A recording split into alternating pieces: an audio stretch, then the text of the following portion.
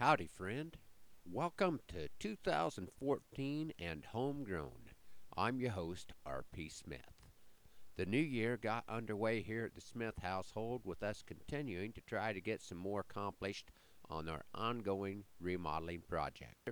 A new year beginning serves as a bit of motivation because it makes me realize if I don't pick up the pace on this job, I'll still be sand and sheetrock on my 80th birthday, and I really have some other projects I'd like to start over the next 25 years.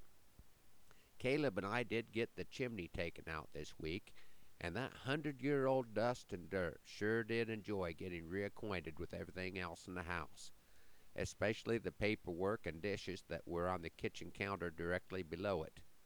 Beth mentioned we should have cleared and covered a little better ahead of time, but once we got to dropping bricks, the project just kind of took on a life of its own.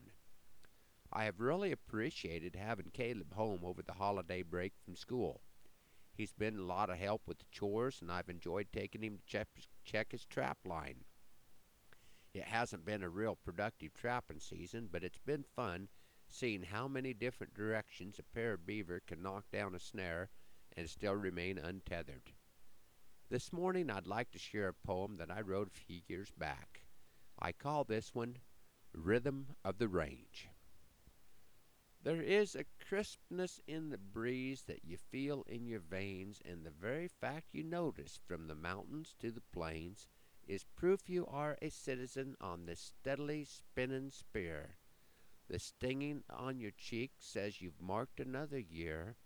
You may reflect for just a moment, then you'd best be on your way, for hours, minutes, seconds are a limit measured in a day, and they pass with no regard, though you twist to rearrange a predestined order that life and death do border. Marching on, it takes no quarter. It's the rhythm of the range.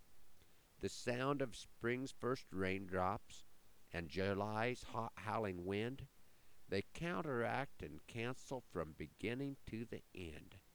First you're soaked with blessing, and then you're soaked with sweat. If you've ridden full circle, you will not feel regret, but gratitude for your tenacity and God-given capacity, a part of His creation to be, the land and sky, the grass and me. My best efforts to arrange, mold, shape, or somehow change are but the slightest patter, overshadowed by the clatter of the marvelous, thunderous, wondrous rhythm of the range. In the stillness of the starlit night, my mind is screaming out, the silence so overwhelming my significance I doubt. The Lord who holds eternity has opened up my eyes to see. Though I am His slave, He sets me free. There is no place I'd rather be. Sound of thundering hooves retreating? Why, that's only my heart beating. Faith and fear no more competing in this moment oh so fleeting. I read the seasons and I know when it is my time to go. My passing will bring very little change. In the present I feel blessed, for the stirring in my chest, continuing upon my quest until I take my final rest in the rambling, rolling rhythm of the range. If any of you homegrown listeners are planning to travel to Denver for the stock show, I'd like to suggest a little side trip that I know you would enjoy. The Colorado Cowboy Poetry Gathering will be taking place in Golden, Colorado, January 16th through the 18th. I will be part of the gathering all 3 days, and I am especially looking forward to being on the Saturday night show with one of the top groups in Western entertainment, Riders in the Sky. Thanks for riding along this morning, hoping that the Lord blesses you real good today, and that our happy trails cross again soon. I'm R.P. Smith.